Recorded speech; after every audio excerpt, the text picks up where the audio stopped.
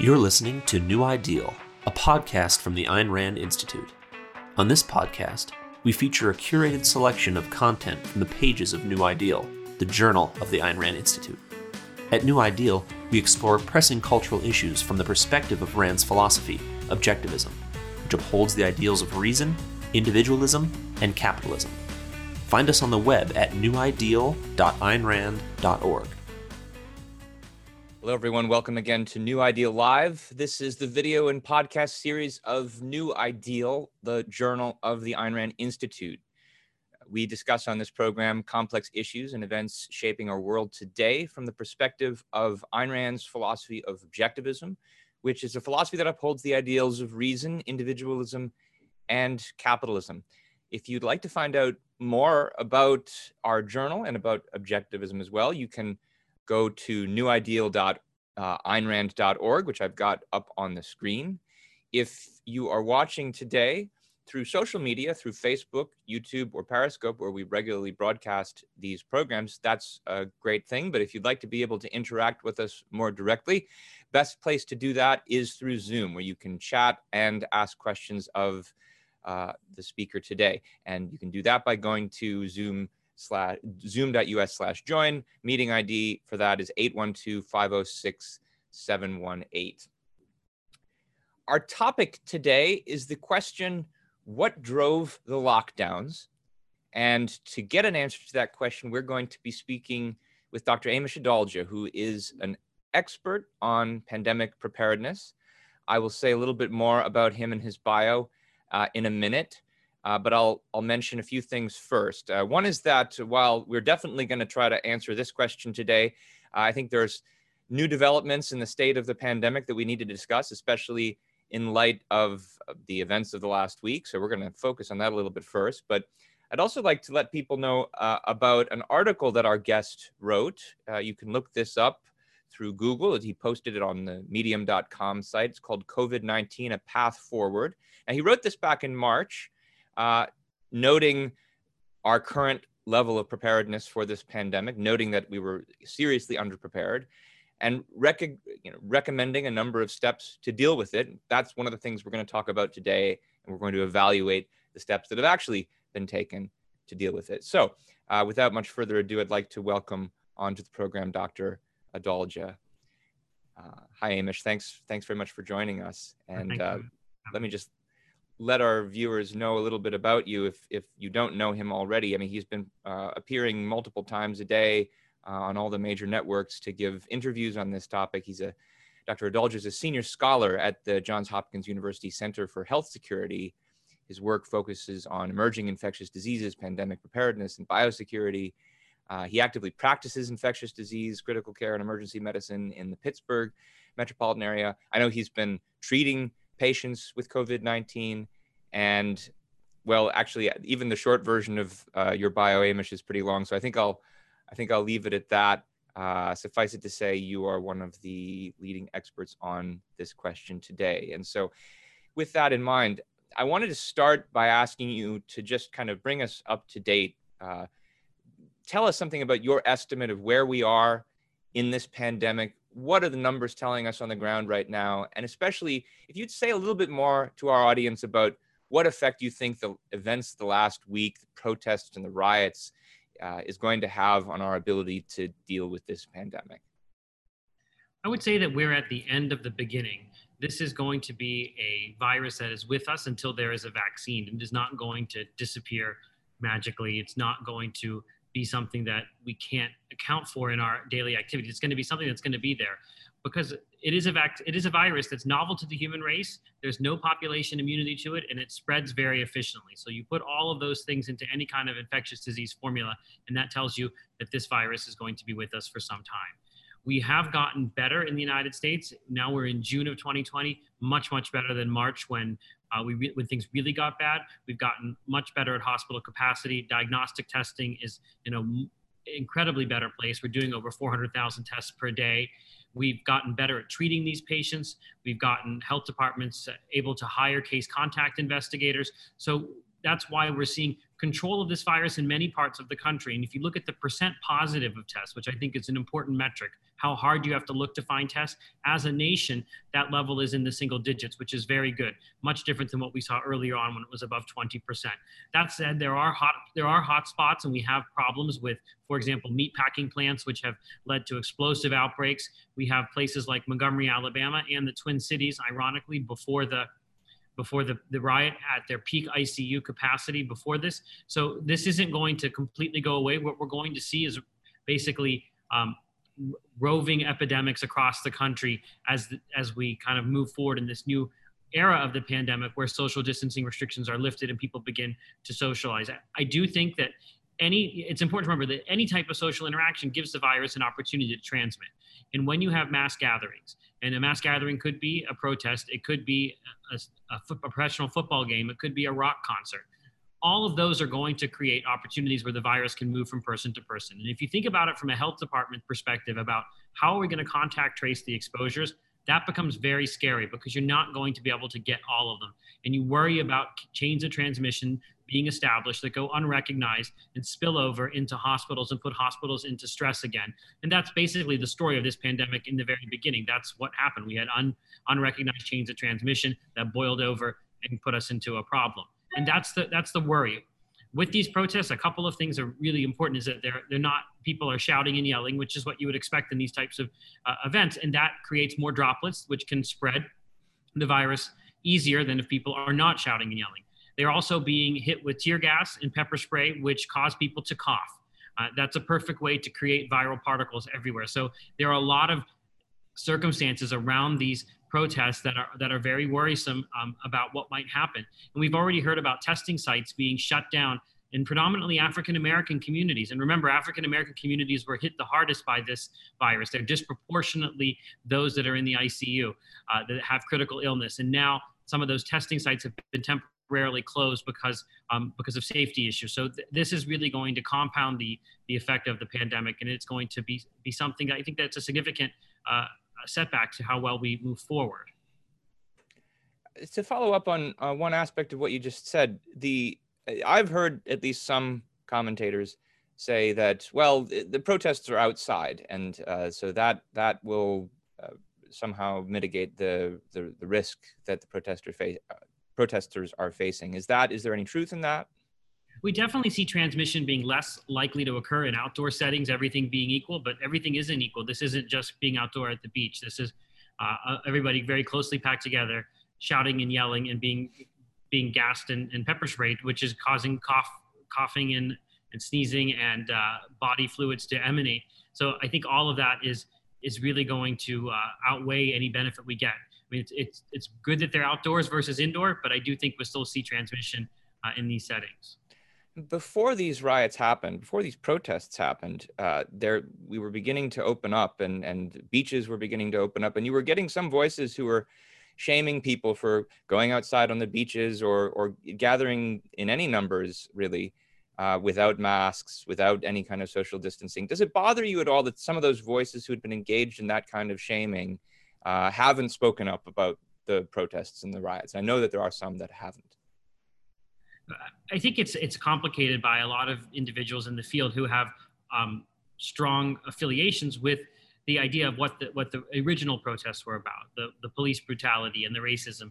And for many of them, that's considered a major public health issue, and a public health issue that outweighs the coronavirus. And that's why they've been much more silent. And I think it speaks to a broader point. And I think it goes back to earlier protesters and just how we move forward with this pandemic, that everybody has certain values that they think are important to them. And I do think fighting racism is an important value. And that's going to outweigh for that individual the risk of contracting the virus. And that's the same for people who were protesting for their livelihood earlier on in some of those settings across the country. And it's the same of people who've opened up their stores because they want to have their livelihood back. And I think that's important, that it's not life at any cost. It's those certain values that are at stake that are going to outweigh your fear of this virus. And I think that's an important point. And I think that many in the field are actually realizing that, but it took this event to actually come to that position. That's very interesting perspective. So I think that brings us somewhat up to date. Let's take a step back now to talk about the question we initially wanted to answer, because before the protests and the riots happened, the main new development was that state governments were slowly beginning to lift these lockdown restrictions. And when this was happening, I started to read a number of accounts in the media. One of them was, for instance, an article in The Atlantic by David Graham. And he wrote the following, and I'd be curious to hear your reaction to this, because it strikes me as representative of a number of different accounts that I've seen. He said, as of this week, and this is like 2 weeks ago, all 50 states have begun reopening to some degree from counter-pandemic measures. That's a remarkable milestone and a big shift in policy in a short period of time. It might be cause for celebration if it were clearly rooted in either public opinion or public health data, but the reopening comes as case numbers in many parts of the country continue to rise. And when he wrote this, it's true. The case numbers were rising in many places. They've been rising still here in Orange County, even as we were trying to open. I know that. But his comment, to me at least, implies that the original reason for the lockdowns was to make sure the number of cases would be decreasing or perhaps eliminated. Is your understanding that that is actually what the goal was, or was it something else? What goal do you think was actually driving government officials' decisions about this? That was never the goal. The goal was to flatten the curve, meaning it doesn't necessarily change the number of cases or the number of deaths you have, but it slows them to a pace that's manageable by the health departments and their contact tracers, as well as the hospital and their hospital capacity. And I think that was something that eventually kind of disappeared from the rhetoric. That was clearly what was shown all over television. You can remember those graphs in a big line, a red line, where hospital capacity was trying to flatten it. And many governors did put hospital capacity into their metrics, and that's why they were lifting, because they were actually following the actual policy. If you look, for example, at New York State's metrics, one of them was, what's the capacity in your intensive care units in your hospitals for COVID patients to take care of, so that you don't, and once those criteria were met, you started to see places open back up. And I think that was the best way to do it when you're going to use a shutdown. It has to be keyed to something that was actually a real metric that was measurable, because this wasn't going to go away. And I think that many people thought that the shutdowns were to get cases down to zero, and that's just not going to happen. Our quote unquote shutdowns they weren't designed for that. They weren't Wuhan style complete lockdowns with military police. There were so many things that were considered essential. Obviously, a lot of us wanted more things to be considered essential, but there was a lot of leakiness. Like for example, in England, there were only certain hours where you could walk your dog. I mean, that's very different than what we had. So these shutdowns were not meant to take the cases down to zero. And I think it's kind of a shifting of goalposts, or just a misunderstanding of the whole concept of what this meant. It is about hospital capacity. It's always been about hospital capacity. And that's why I mentioned Montgomery, Alabama, and the Twin Cities, because they're places where we worry about backsliding. Many other places, though, have the ability to take care of these patients. And there have been some memes that have been going around saying, that the lifting of these economic shutdowns doesn't mean that the virus is gone. It just means we have room in the ICU for you. And people say that kind of facetiously, but it's actually true. That's what this was about, was hospital capacity. I've seen those memes as well. So even granted that the goal wasn't as much as to eliminate all cases, it was simply to protect hospital capacity. If that's the goal that was actually driving the decisions to have these lockdowns, I'm curious to hear what you, as an expert on this topic, think about that goal. Do you think that the wide-scale, statewide mandatory economic shutdowns that we had, were they actually necessary to protect the hospitals? Were they justifiable? Not in every place. I would say in the United States, New York City was in a position where they were in really dire straits. And you have to remember that hospitals can't turn away anybody. I mean, there are laws, like there's the EMTALA law. They cannot turn away people. They have no way to deal with it except for just to absorb that kind of a shock. And there was a real concern that the New York City hospitals would have to start rationing care, meaning that people would not get the standard of care. They would go to what was called crisis standards of care. And I do think that's what drove some of the actions in New York City.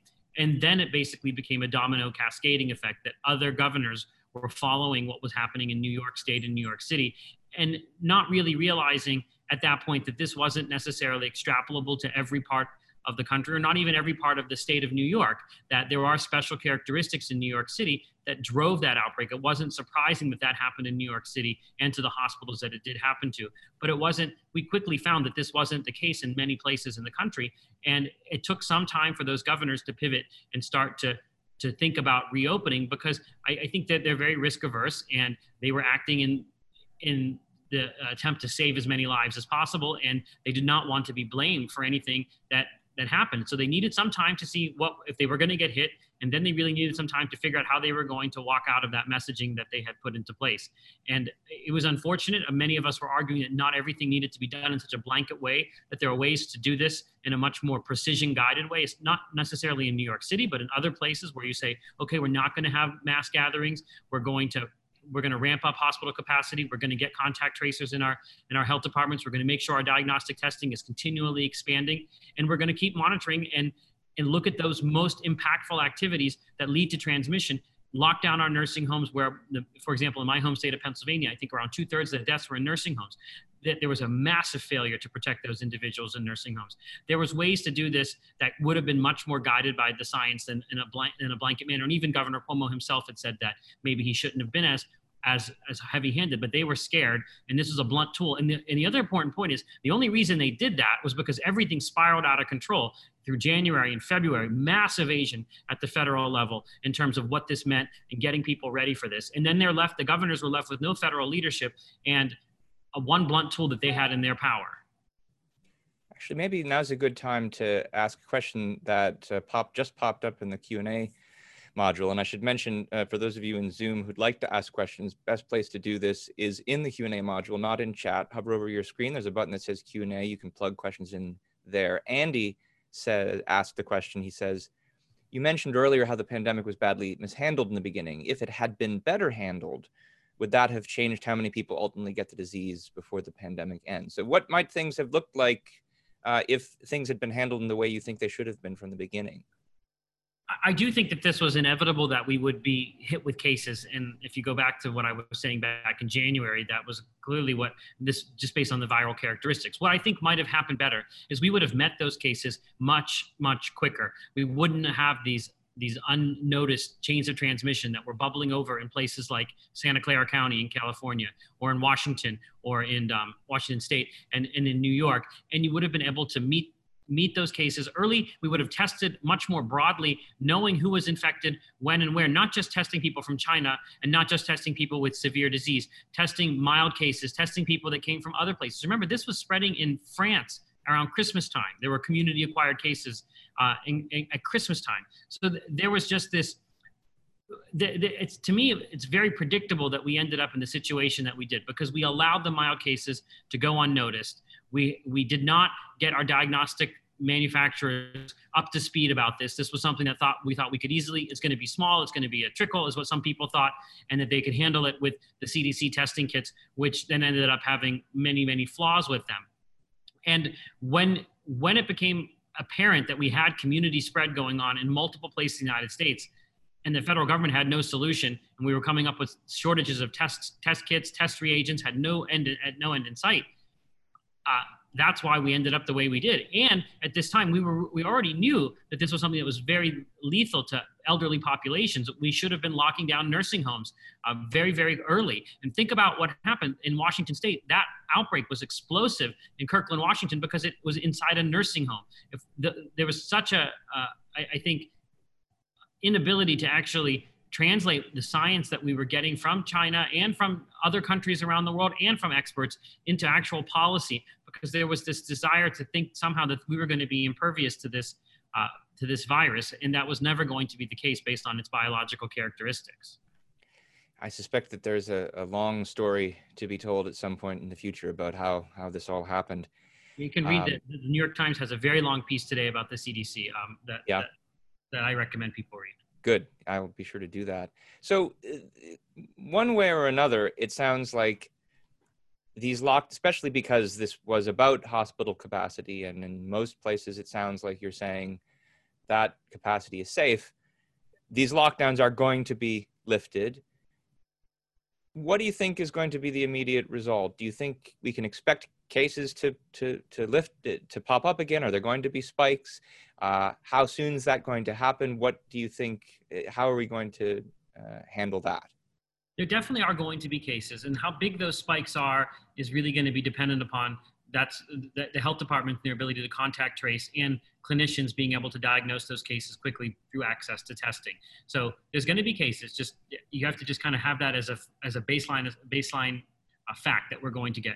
And I think that you're going to have a lot of insight into what goes on in hospital capacity, more so than most people have ever thought about. You're going to probably see news stories about, this ICU is having this many patients, this many is going to have that many. And I think that's the way we're going to go forward, is looking at it that way. But the spikes are going to hopefully be much more manageable and much more spaced out than they were early on, and allow people to have some return to normalcy with this virus in their midst. And people are going to have to be able to take they're going to make individual decisions about what risk is tolerable to them. And there are going to be people that I would recommend you probably should not do that, because you're at high risk for getting a severe complication and that virus is out there, just like I say to them with other risks that are out there.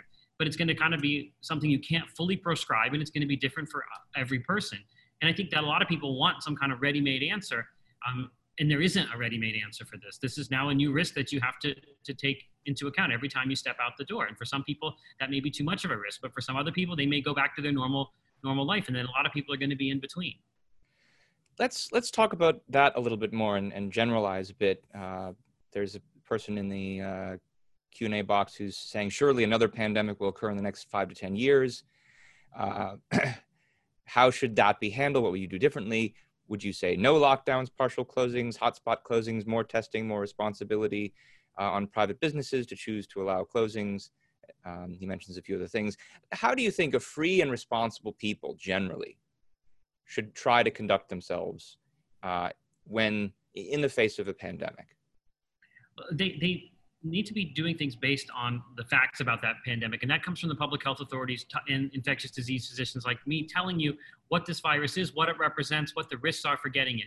And some of that does fall on the government as preventing contagious infectious diseases. And it's not like this pandemic is normal. I think 2009 H1N1 was much more like a normal response, where you had a very swift response, very quick characterization of the virus, and certain protective actions that were put into place that limited the destruction that it caused, where you did not have politicization or any kind of denial of this. As soon as these cases were in Mexico, you basically, you actually had the president at that time saying the barn door is open, is basically that it's here. That's such a stark difference. Then there's 12 cases here, it's going to be 0 soon. I do think we know how to handle pandemics. We had plans, we've written reports, multiple reports. I'm writing new reports now on the same thing. And I'm actually cutting and pasting from old reports because it hasn't changed. So it's a question about having the political will to implement them. And I think that what happened here, and if you read the full story with the CDC, there was just this reticence to criticize the highest levels of government where some of these directives were coming from. And I think that's how we've done it. But I think a responsible person would look at the risks and juxtapose them to their life and what they do, who they're in contact with, and then take the right protective actions. And if you can count on your government to actually prevent you from getting infected by taking care of the contagious individuals and having them isolated and doing the contact tracing, the core parts of public health that for what health departments and the CDC were founded, then you can actually go about your life with this in your midst. But if you have failures on multiple levels, then the ordinary citizen is kind of left to fend for themselves, and having governors who don't have that type of capacity that the federal government does, using tools that are going to restrict people's actions because of that. So I don't think that no one's plan was to have lockdowns. We were arguing against them from the very beginning, and then it just became out of control. And even if you look at the original papers where they've justified, those were papers written by some of my mentors that talked about using them as a voluntary measure and actually delineated all of the risks, saying this probably isn't the way to do it, but this is what happens because we've heard about them in other places. So this wasn't something in our playbook to ever use. It was only used because we got put in a bad position, and that's all governors were being advised to do because they needed to put a stop to it. And then it just became much harder for them to peel those restrictions back after they'd already committed to them. So this next question is one that I wish I didn't even have to ask, because it's sort of an embarrassing question if you ask me. But it's become such a news item that I think I'd really like to hear your perspective on it. I mean, there are some people out there who look at these lockdowns, and especially the way that they all happened at the same time all over the country, and they think that there must have been some really nefarious motivation behind them, that it's some kind of conspiracy to make Trump look bad, to make sure he doesn't get elected, to impose totalitarianism. As someone with an inside view on this crisis, what's the most obvious thing you want to say to the people who are tempted by these kind of conspiracy claims? Trump didn't need the lockdowns to look bad. He looked bad from the very beginning with this pandemic. This was a massive fumble from the very beginning. There was no coordination or anything other than the fact that people were trying to save people's lives, and they were left with one tool that they knew how to use. And I say that they used it too broadly, and I wouldn't have argued that they needed to do it in the manner that they did. But there was no nefarious intent behind it. It was actually the intent to save people's lives. And that's the reason why it took so long to lift them, because they were so nervous about being blamed for any deaths that occurred, that they really had to remind people it's hospital capacity. We're going to get more deaths. And it took some time for people to accept that. And governors were just they're political people, and they're very nervous about being blamed for anything. And there was no coordination here other than the lack of it's actually a lack of coordination that's happened. Because if you look at the states, so for example, in the state of Pennsylvania where I was in, you couldn't do private construction, but across the border, you could do private construction.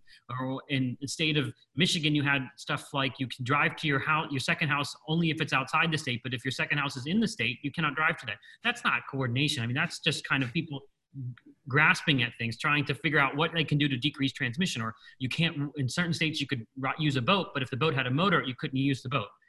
So certain things like that were not, there wasn't any coordination. This was actually, this hodgepodge between states just trying to figure out what they could do best. But there was no coordination to make anybody look bad. I don't think any governor wanted to do a shutdown or a lockdown, because they knew what that means for their own tax revenues. They created a lot of discontent. They created a nidus for protests that occurred, which themselves had a risk for spreading the virus. Some people's political careers are going to be ruined, and politicians, that's one of their highest priorities, is preserving their political career. So I don't think that you could think of any kind of conspiracy this vast that would do anything other than the fact that they were just trying to find the best path forward, and very scared and very nervous about without any kind of federal guidance, when you have the CDC basically handicapped from the very beginning. So you've mentioned a number of things you think governments should have done, things that they maybe shouldn't have done, and you've made concrete recommendations for what pandemic preparedness looks like. Now that we've gone through this, and we know where the failures have been, are there ways that you would recommend governments take steps to make sure this kind of panicking doesn't happen again? Is there a legal remedy to ensure that we take a better path in the future for this kind of thing? Part of that question is hard to answer, because we did have plans and they just weren't executed. Mm-hmm. And I think that what we need to do is really let the science lead this, and let groups like the CDC take charge, and not be worried about the political consequences of what they are saying regarding how to take the best protective actions against it. I do think there is definitely an interest in streamlining the ability to make vaccines and antivirals and diagnostic testing available. And that's really, you're seeing that all over the place, that the bureaucracy is being cut, and that there's always been this idea that you need to move very fast in a pandemic. And I think that's starting to really be concretized in many people's minds. And you're seeing most of that red tape being cut through very, very quickly. But the issue is that these pandemic threats are always going to come to us. And I think it's just about having awareness and being better at doing it. And a lot of that isn't necessarily the government. It's the government kind of not impeding it. It's allowing the hospitals and doctors to be able to diagnose and to have that situational awareness, and having partners in other countries that are feeding a continual bit of information about what the new threats are coming, and then starting to prepare quickly, and making it easy for companies to make candidate vaccines and candidate diagnostic tests and antivirals. And that's actually a project I'm working on now, is trying to figure out how to streamline that whole process as fast as possible, so it's not something that we're doing on the fly. I mean, that's the best way to do it, because these threats aren't going to go anywhere. And and there are going to be challenges to be met, and you want the government to be able to accelerate the development or not impede that development by fine-tuning the whole response mechanism, allowing private companies as well as some of the public health agencies to be able to move quickly. And I think that's the best way to do it. And it's something that's been in our plans for a long, long time. So you've stressed that there is definitely, you think, a proper role for government in protecting people against contagious infection. You've mentioned that the CDC and other agencies had plans for how to contain and test and trace and isolate in the event of a pandemic. These plans, for some reason, were not put into effect in the way that they recommended. One of the things that you say in your article, in that article on Medium, is that the budget for pandemic preparedness was lower than the budget for military bans. What do you think?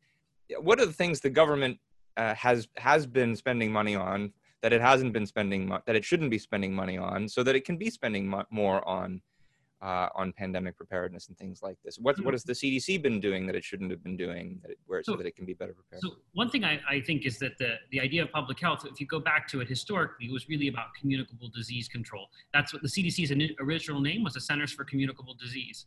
And that it was founded in response to malaria. And now it's the Centers for Disease Control. So there's a plural there. And they have other parts of the CDC that are working on injury prevention, for example, or environmental health, or occupational health.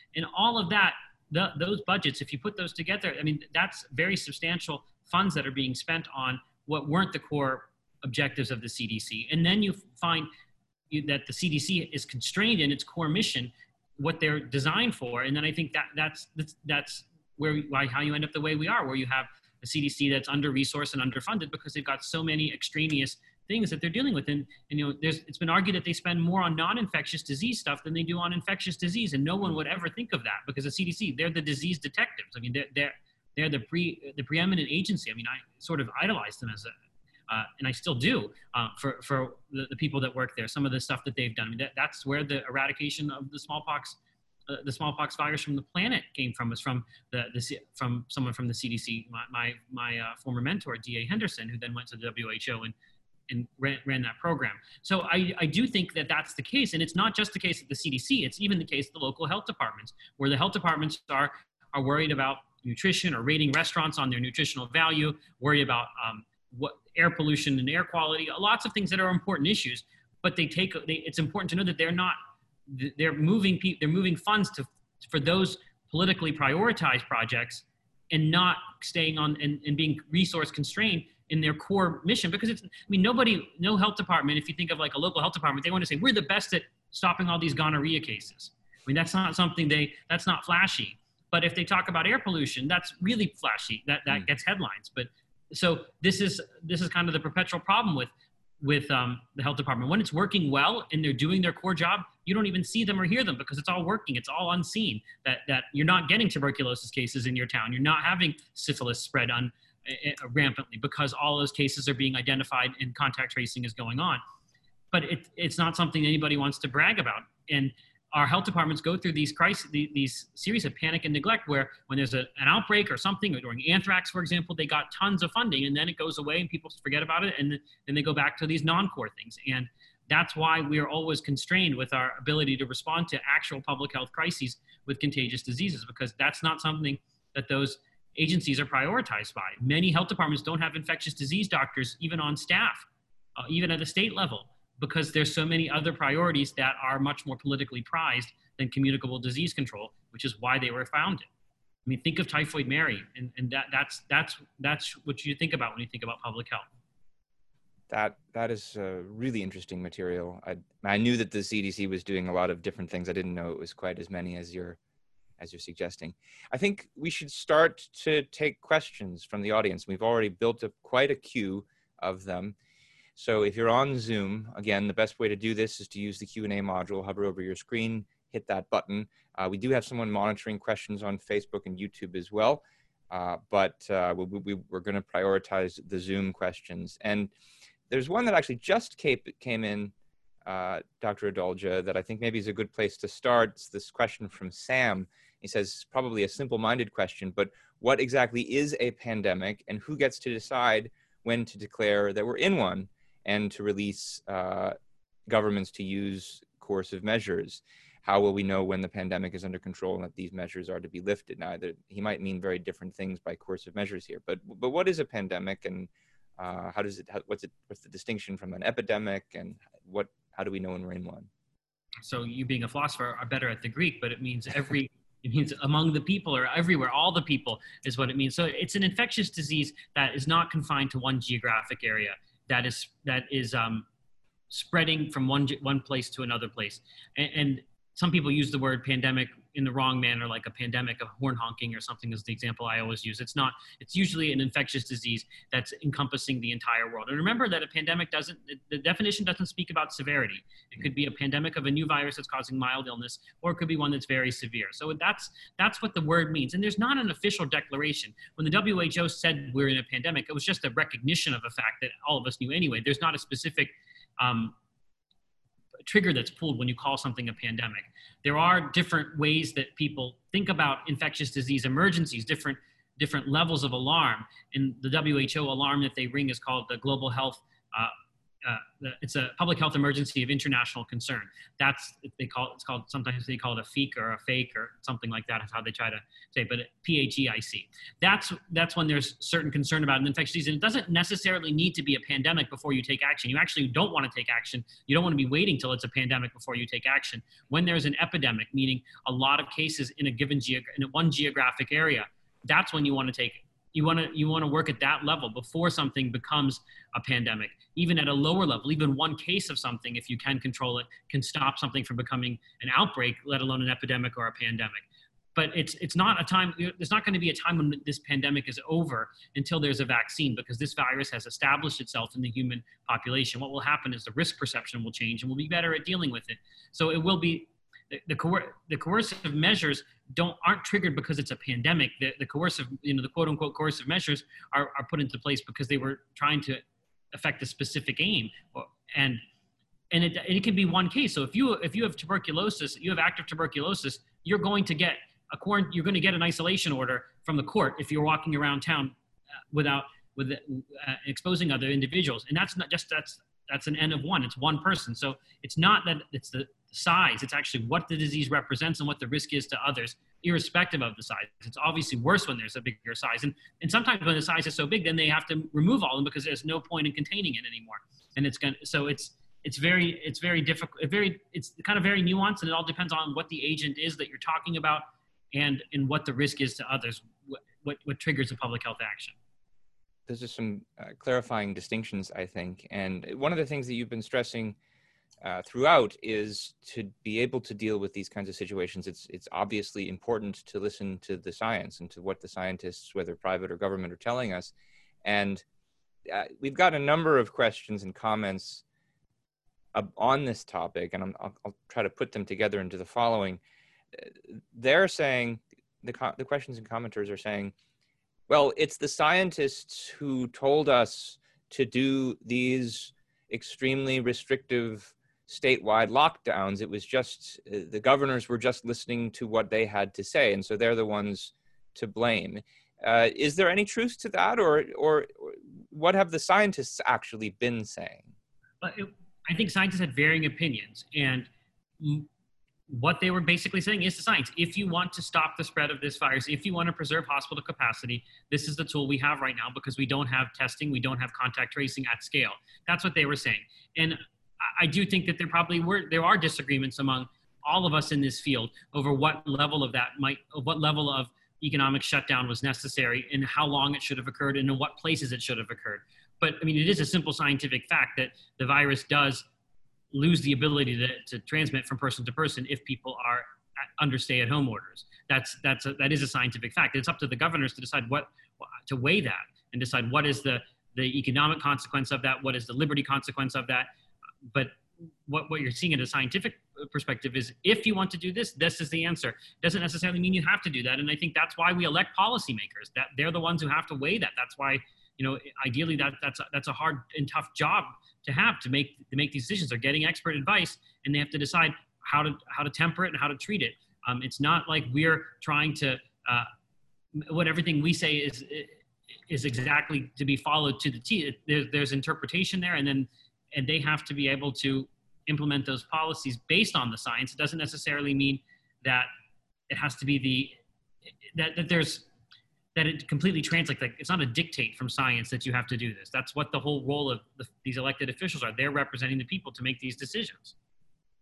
If that makes sense. Yeah, that's helpful. Let's ask some questions about the policymakers. So Aaron asked a question about Governor Cuomo. He says, my understanding is that Cuomo and other governors offloaded infected patients into nursing homes. Is there any way this could have been a good idea or even excusable? Thoughts on that? So there were directives that were sent by Governor Cuomo did it, and Governor Wolf in Pennsylvania, mandating nursing homes to take infected or recovered patients with the coronavirus. And the problem was that our nursing homes are not the best at infection control on a good day, and they are ill-equipped to be able to keep those individuals safe from spreading it to others, including staff members. Those orders, those mandates for nursing homes should not have been enacted by any governor.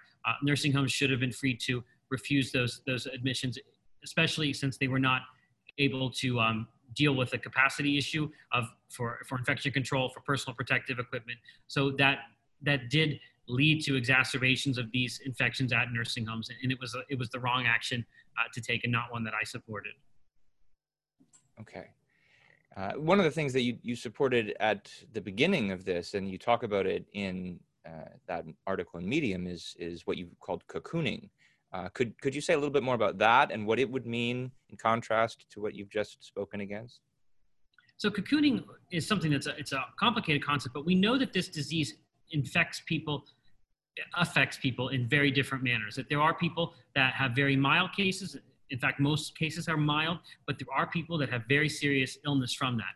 And that tends to go up with age. So at above age 60 and up, you can really see a rise in hospitalization rates and mortality. So one way to try and mitigate that is to really protect those populations as best you can.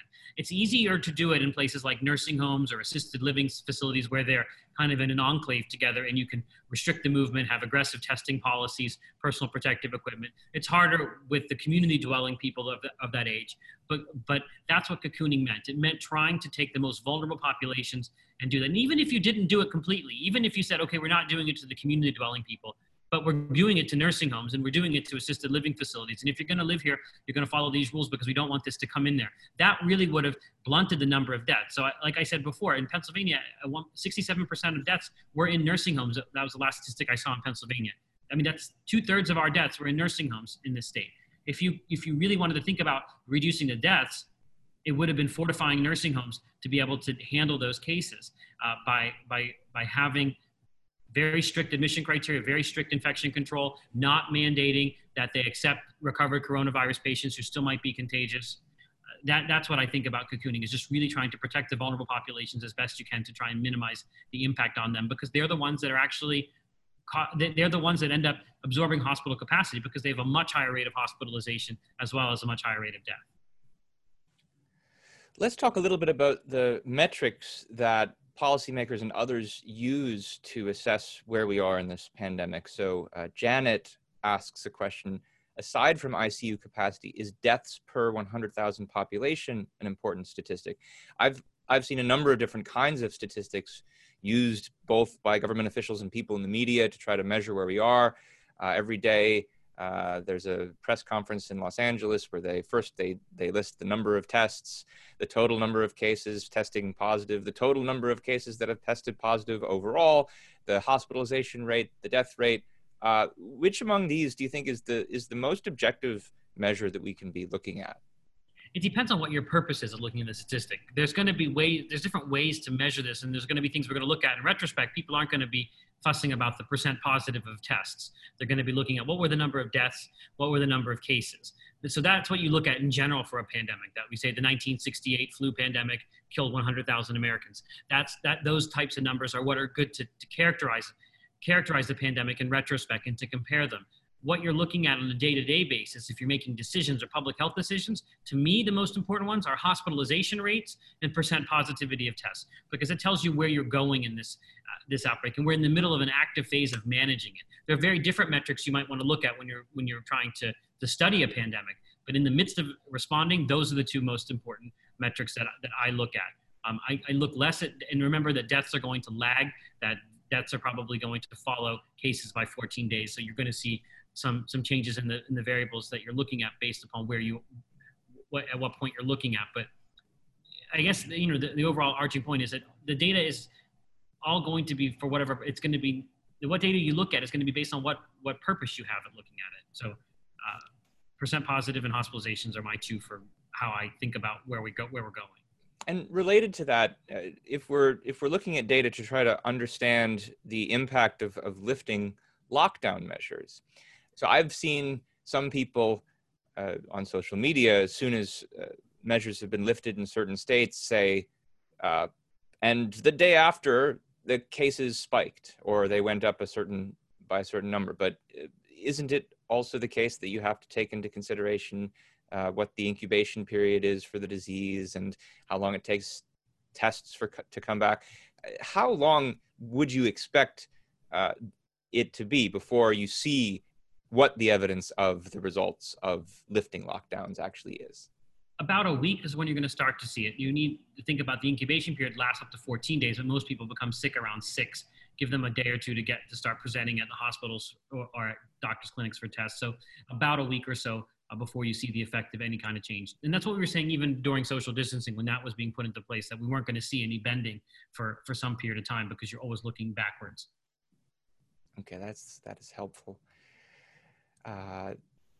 Shifting a bit to the international perspective, we talked about policy responses, and one person has a question about China. How did China's actions affect the course of this epidemic? Could they have handled things differently to have contained it in the first place, or was this going to spread internationally regardless? What do you think? I'm of the belief that this would have spread internationally regardless. Remember that the first case that we have on record now got diagnosed around November 17th. It doesn't appear that the Chinese actually noticed this until late in December, enough to actually know something was up, because this is happening in the middle of flu season. And remember, these symptoms are overlapping. So I do think that if the first case happened in November 17th, and we know about around Christmas time, there was community spread going on in France, that there were a couple of individuals that had no travel, that were sick and diagnosed with this, that this was going to spread internationally no matter what happened. That's the whole problem with respiratory viruses that spread efficiently from human to human. And I wrote a big report on the characteristics of pandemic pathogens. And that's one of the things I put at the highest level are these respiratory pathogens, that they are not containable by definition. And if you look back to me in January talking about that, I talk about the fact that this isn't going to be containable. We have to be ready for it everywhere. So I don't think that there was any actions they could have done at that point to stop it from spreading, because it already had spread by the time they noticed it. Obviously, we need to be better all over the world at detecting these viruses and understanding them.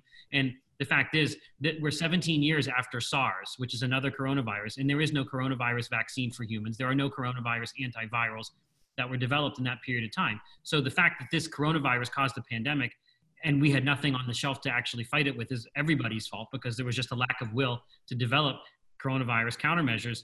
And that's the only action that could have prevented this, is if we had really thought about coronaviruses as the pandemic in terms of the pandemic potential that they had, and used the time after SARS, the time after Middle East respiratory syndrome or MERS, to actually prepare for coronaviruses by making vaccines and medications and diagnostic tests, we would be in a much better place.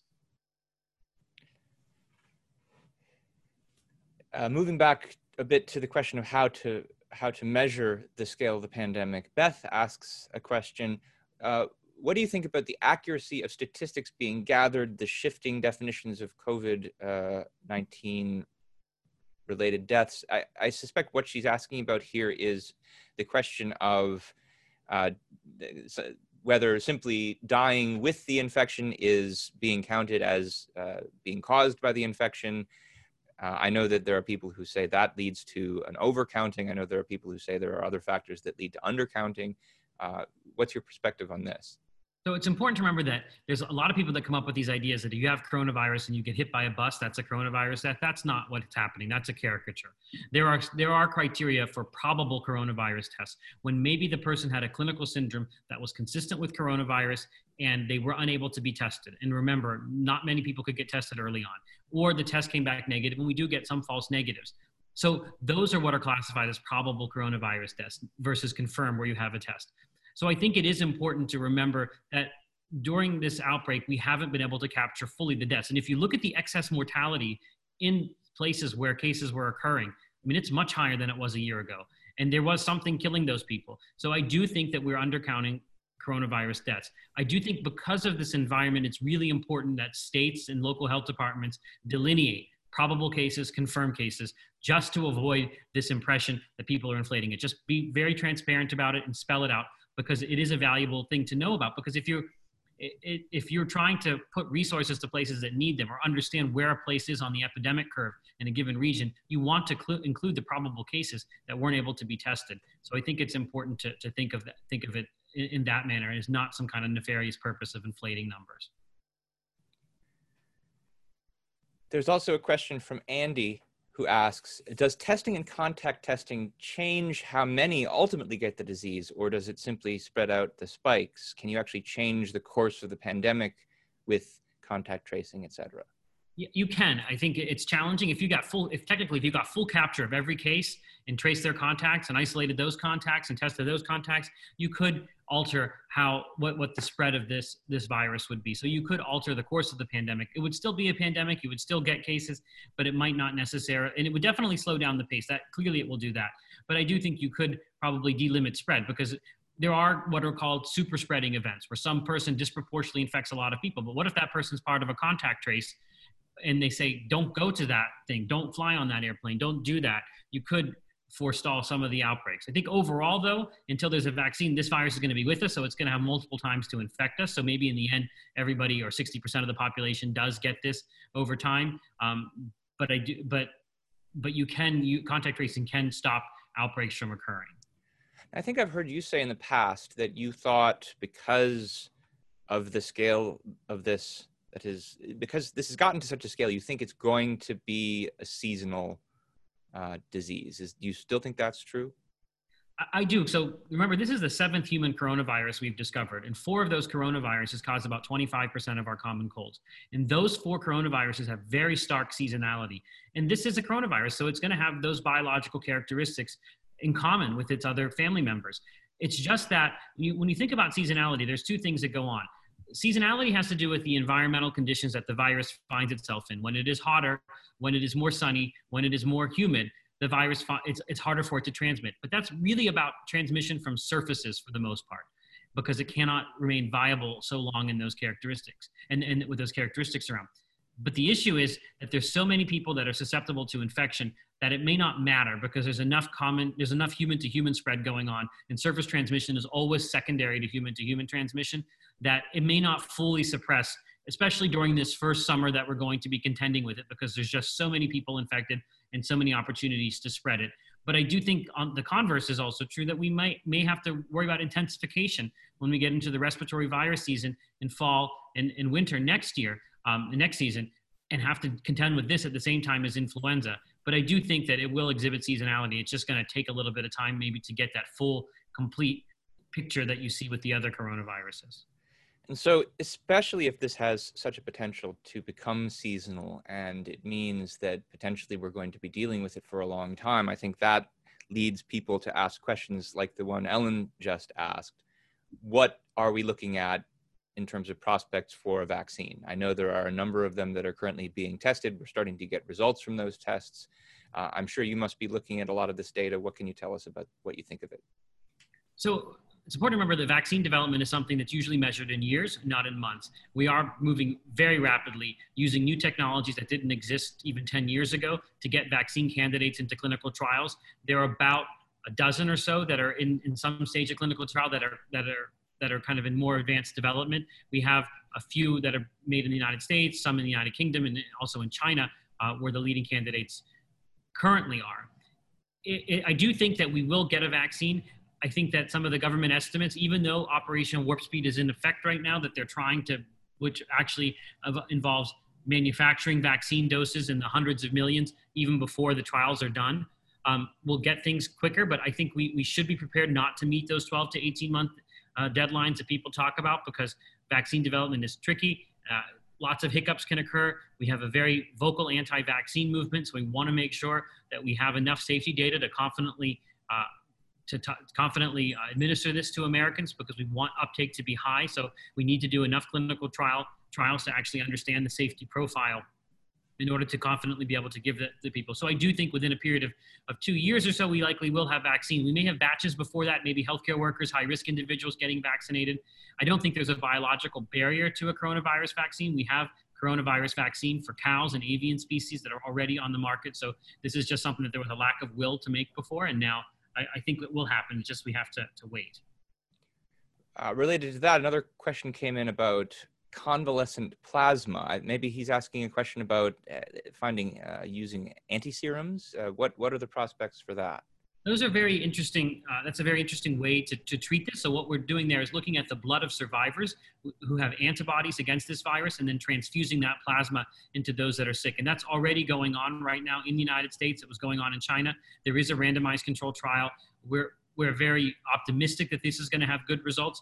It's not going to be a panacea. It's not going to be everybody getting this, but for hospitalized patients, those at highest risk for death, this may be something that can decrease the mortality rate of hospitalized patients. So people are very interested in seeing the data from these trials when they're released.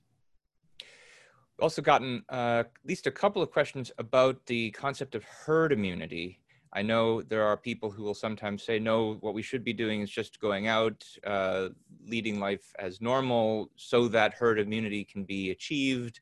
I've even heard it said that that's the reason Sweden didn't have a lockdown. I don't think that's the actual reason that Sweden didn't have a lockdown, but what do you think? What do you think about the prospects for herd immunity? So herd immunity is a concept of just having enough people in the population immune that the virus finds it very hard to spread. And it's different for every disease. And it depends on the contagiousness. So for something like measles, you need to have around 90% or above 95% herd immunity. For this virus, it's probably above 60%, somewhere in that range. But I don't think that this is something that we can achieve by just letting the virus go. And if you look at places like Sweden, in Stockholm, the percentage positive on antibody tests is not anywhere near the threshold required for herd immunity. I do think we'll get herd immunity eventually, either through vaccination and through a combination of vaccination and a combination of people being infected.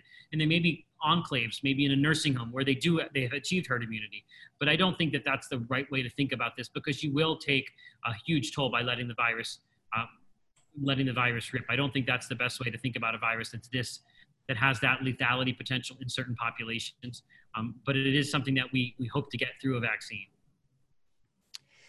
We're getting close to our time to end, so maybe let's end with one question from Kate about really the long-term future here. When the lockdowns end, and I think you could ask this question about even when cases start to decrease, should people continue to use masks for the foreseeable future in offices, stores, schools? Should they carry disinfectant, stay away from closely packed people? What's your general recommendation for how private individuals should think about how to live with this pandemic in the upcoming future? So my general recommendation is it's going back to what I said earlier, that it's going to be your individual risk tolerance. The virus is going to be there with every activity you do, and you're going to have to take you're going to have to make decisions in that environment. And for some people, the risk is going to be very high, and they're going to be much more likely to social distance, to be very meticulous with hand hygiene, refraining from touching their face, avoiding congregated places, traveling less. That's all going to happen. For other people, they're going to go back to normal. Just to the subject of masks, a couple of points on that. Remember, initially we said general public shouldn't wear masks because masks don't prevent you from getting infected. That remains true, that these masks by the general public do not prevent you from getting infected. The recommendation from the CDC changed because there was some data on asymptomatic individuals, and they believed that cloth masks might diminish transmission from asymptomatic individuals. This was a recommendation that wasn't without controversy in the field. It is still something that we don't have strong data behind because household masks are not necessarily that effective, and they paradoxically make people touch their face more. However, it is also the price that people are willing to pay now to open, because this has become a recommendation. And we're trying right now to see if there are better ways to do this. So for example, you might be hearing about face shields. There actually probably is some data that face shields, like a headband with the visor that comes down, a plexiglass visor, may actually be effective. And you may see a shifting towards those as the preferred face covering. So it is going to be something that I think is going to evolve over time, and you should expect that the science, we're in the middle, this is real time. So when we say something and it changes, that doesn't mean we were lying to you in the beginning. That this is us trying to figure out the answers to very hard questions. Well, thanks for that, Amish. I want to thank you really a lot for joining us today. I know your time is really valuable, but we also really value what you've been doing and really the way you've been acting as a voice of reason for really the entire world at this point. I mean, you've been speaking to so many different audiences and being willing to really, tell the truth about what's going on, whether they like to hear it or not, and on a number of different issues. So thanks again for joining us, and I hope we're going to be able to see you again sometime soon. All right, thank you. I do want to just close by making a few announcements. So New Ideal Live happens on a weekly basis. If you like what you see today and you'd like to see more of it, please be sure to subscribe to our YouTube channel. And if you click on the little bell when you do that, make sure that you get notifications whenever we go live and whenever new videos are posted. Typically, New Ideal Live happens 11 a.m. Pacific, 2 p.m. Eastern on Mondays and or Wednesdays. We try to do at least one a week. Sometimes we do two. I'll tell you right now, there's even a possibility we're going to do a third one this week. We'll possibly doing one on Friday because of we had to reschedule our topic from Monday. It might be that only Friday will work for it. You'll get more information about that soon if you are subscribed to follow us. So thanks again, everyone, for joining us. I know we got a lot of questions that we didn't get to answer, but there were just so many questions that came in. We only had time for a select number of them. If you didn't get your question answered this time, please try asking us again in the future. And you can always send us an email at newideal@AynRand.org if you'd like to get further follow-up. So thanks, everyone, again, and we will hopefully be seeing you all again soon. You've been listening to New Ideal, a podcast from the Ayn Rand Institute. If you like what you hear, leave us a review, share with a friend, and subscribe to our other podcasts. This podcast was made possible by donors to the Ayn Rand Institute. Help support this podcast by becoming an ARI member. Go to aynrand.org/membership.